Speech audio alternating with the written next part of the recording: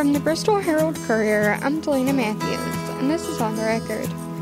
This week, listen to Robert Sorrell interview Sullivan County Deputy District Attorney General Gene Perrin about a case where two men were sentenced to time behind bars for giving fentanyl to a Bristol, Tennessee woman who overdosed and died in 2017. So first of all, tell me how this entire, case started. I understand Miss Rutherford was from Bristol and she, passed away. She was originally from Bristol.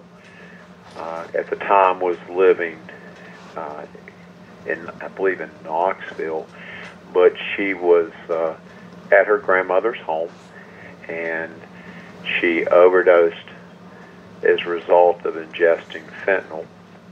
And when she was discovered, the Bristol, Tennessee Police Department was called, and because of the circumstances surrounding her death, an investigation began or was initiated by the Bristol, Tennessee Police Department.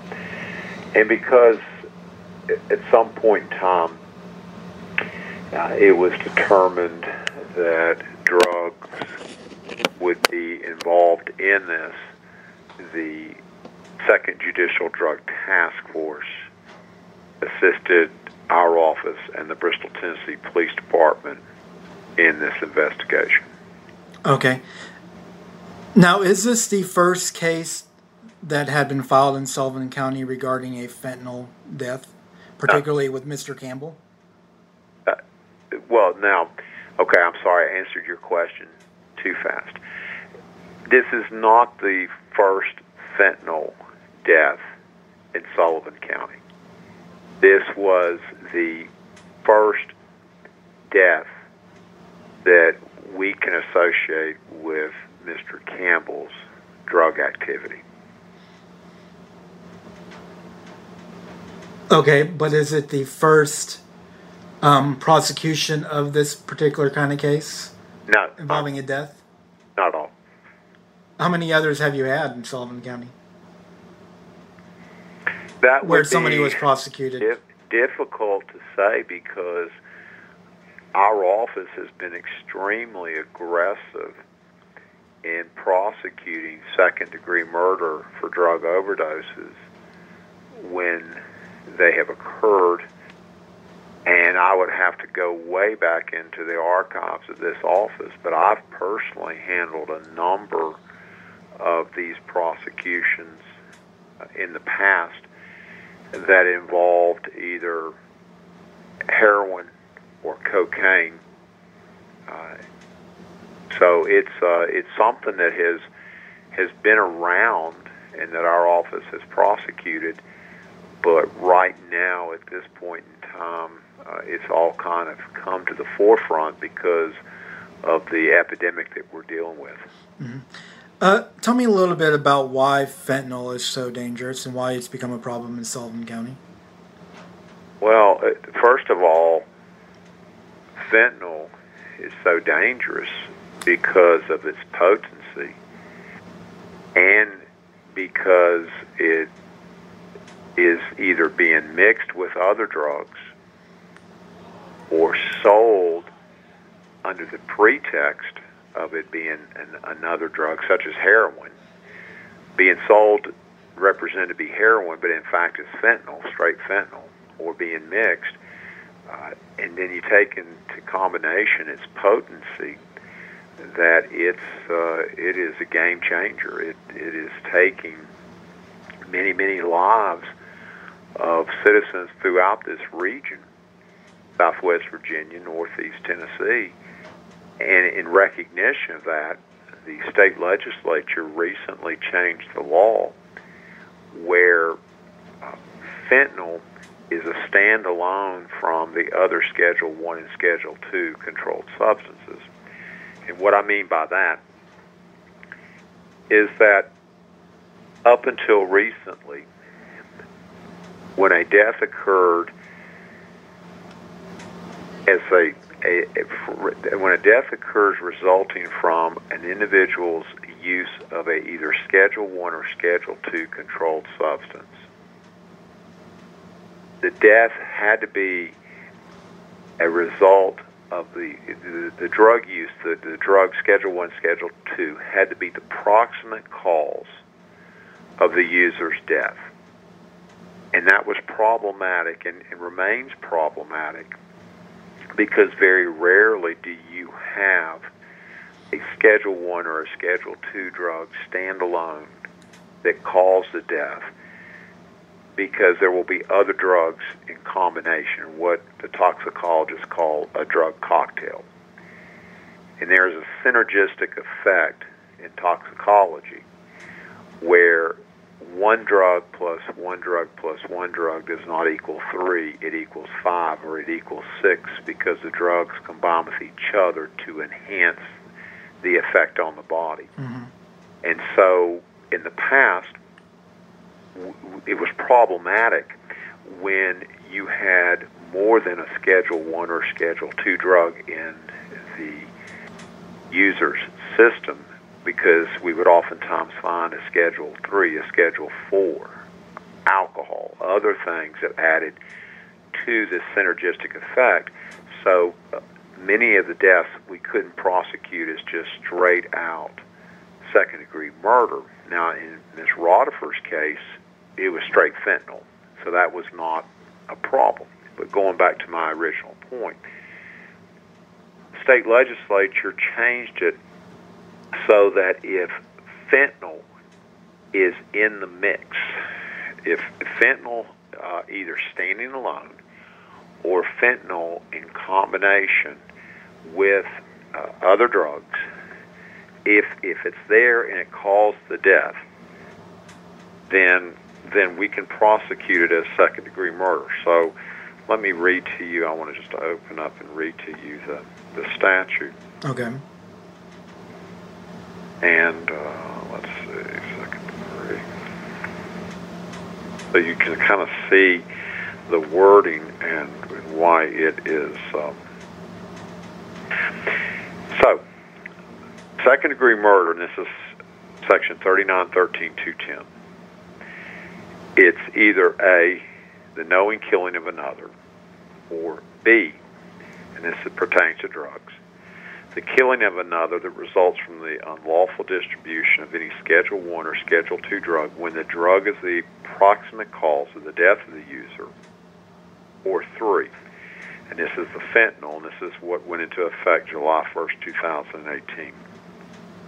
The killing of another by unlawful distribution or unlawful delivery or unlawful dispensation of fentanyl or carfentanil, when those substances alone or in combination with any substance scheduled as a controlled substance, including controlled substance analogs, is the proximate cause of the death of the user. So while the statute still requires us to show the drug use was a proximate cause, because of the potency of fentanyl, if fentanyl's in the mix, we don't have to worry about the synergistic effect that has been a bar to many of our prosecutions. Mm-hmm. Okay. Okay? Is that clear enough? Yes. Yes, okay, it is. Good. So in this particular case, how did the fentanyl get to Mrs. Rodifer? The fentanyl got to Miss Rodifer by way of her uncle, Calvin Richard Campbell.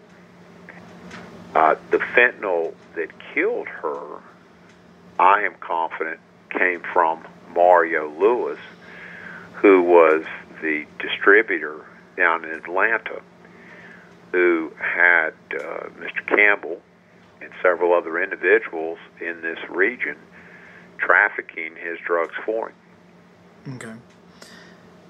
Do you know how long he had been doing that, distributing the drugs through our region? I would say let's put it this way, this wasn't his first rodeo. He had been doing it for some time. Okay.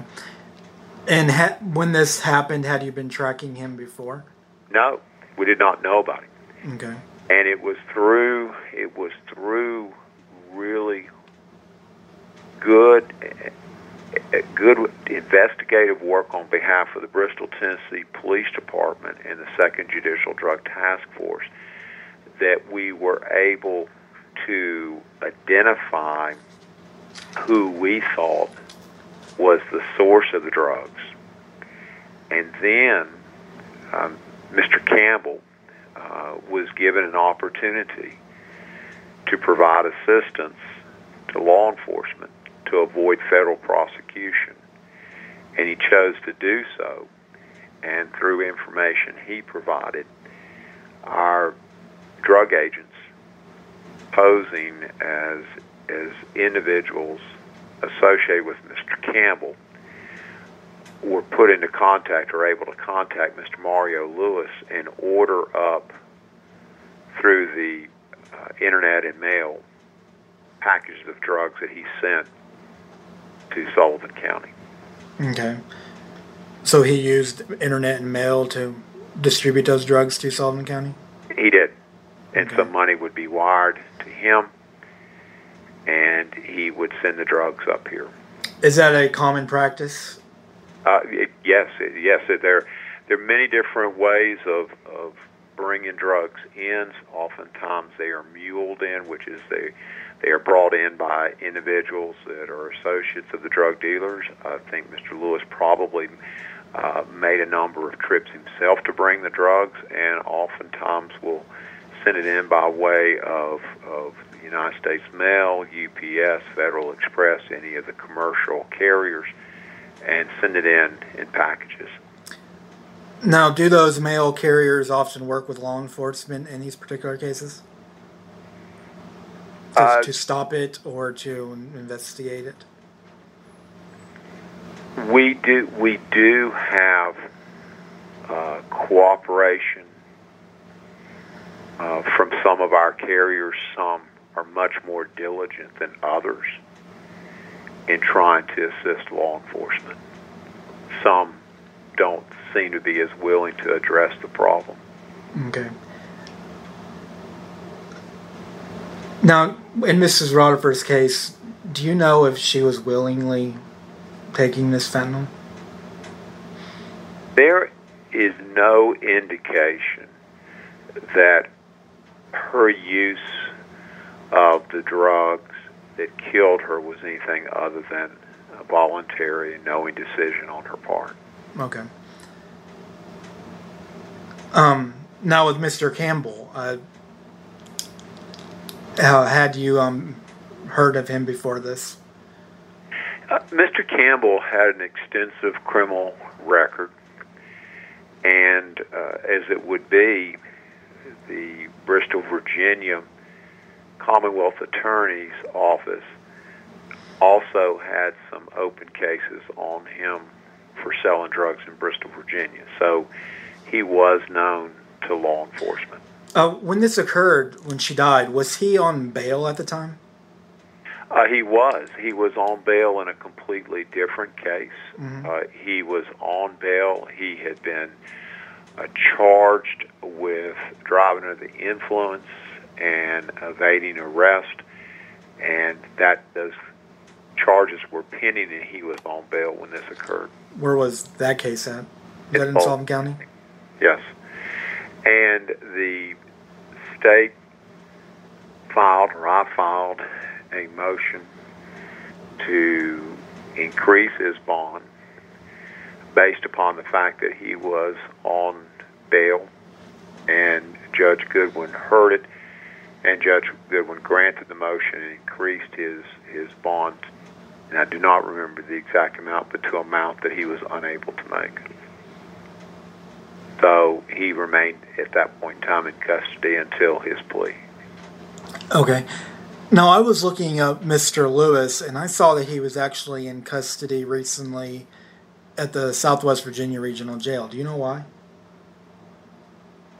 I don't.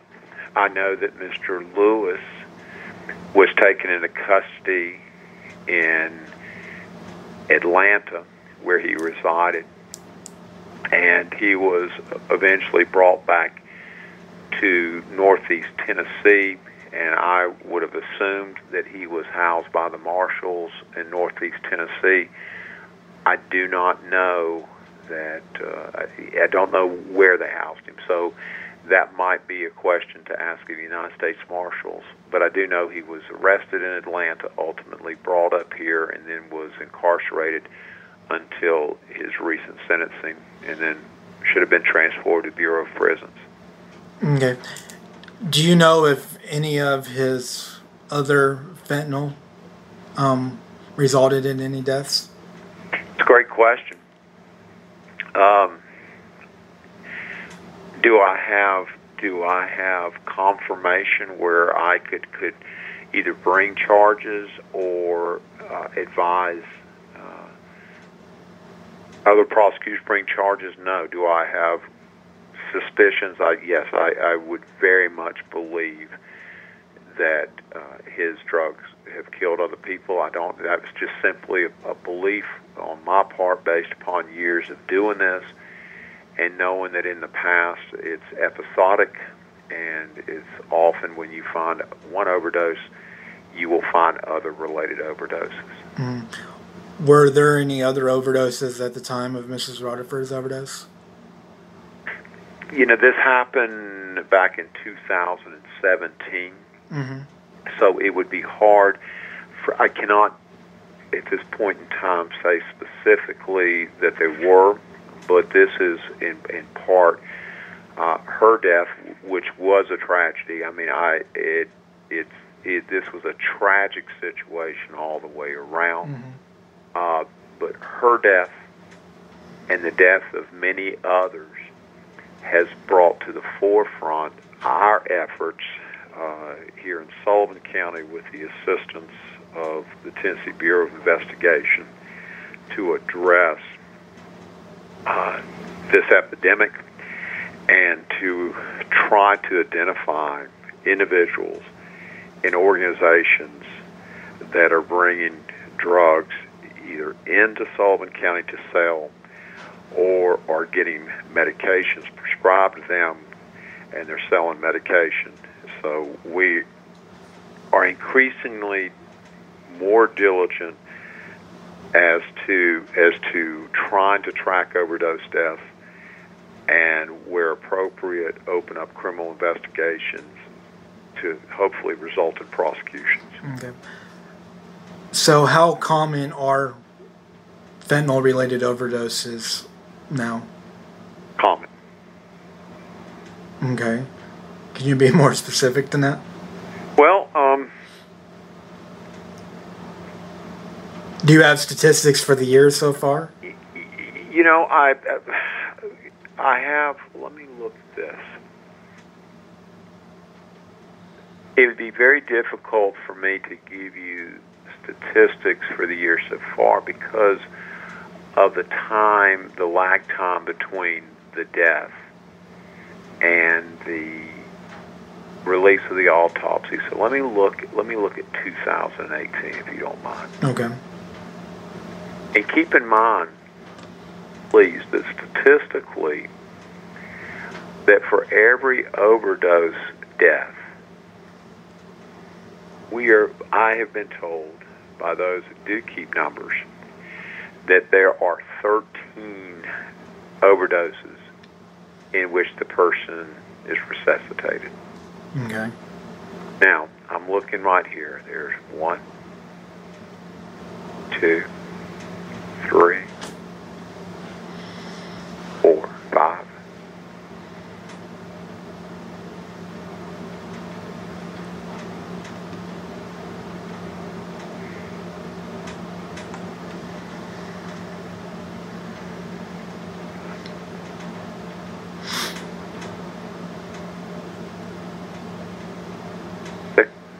Seven,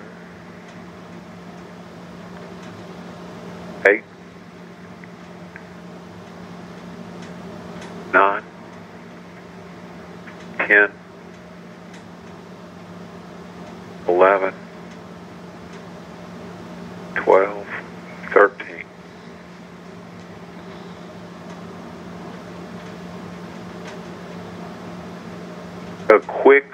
A very quick review of the statistics that I kept for last year. 13 deaths in Sullivan County that were a result of fentanyl or fentanyl in combination with other drugs. Okay. So now you understand why I said it is increasing.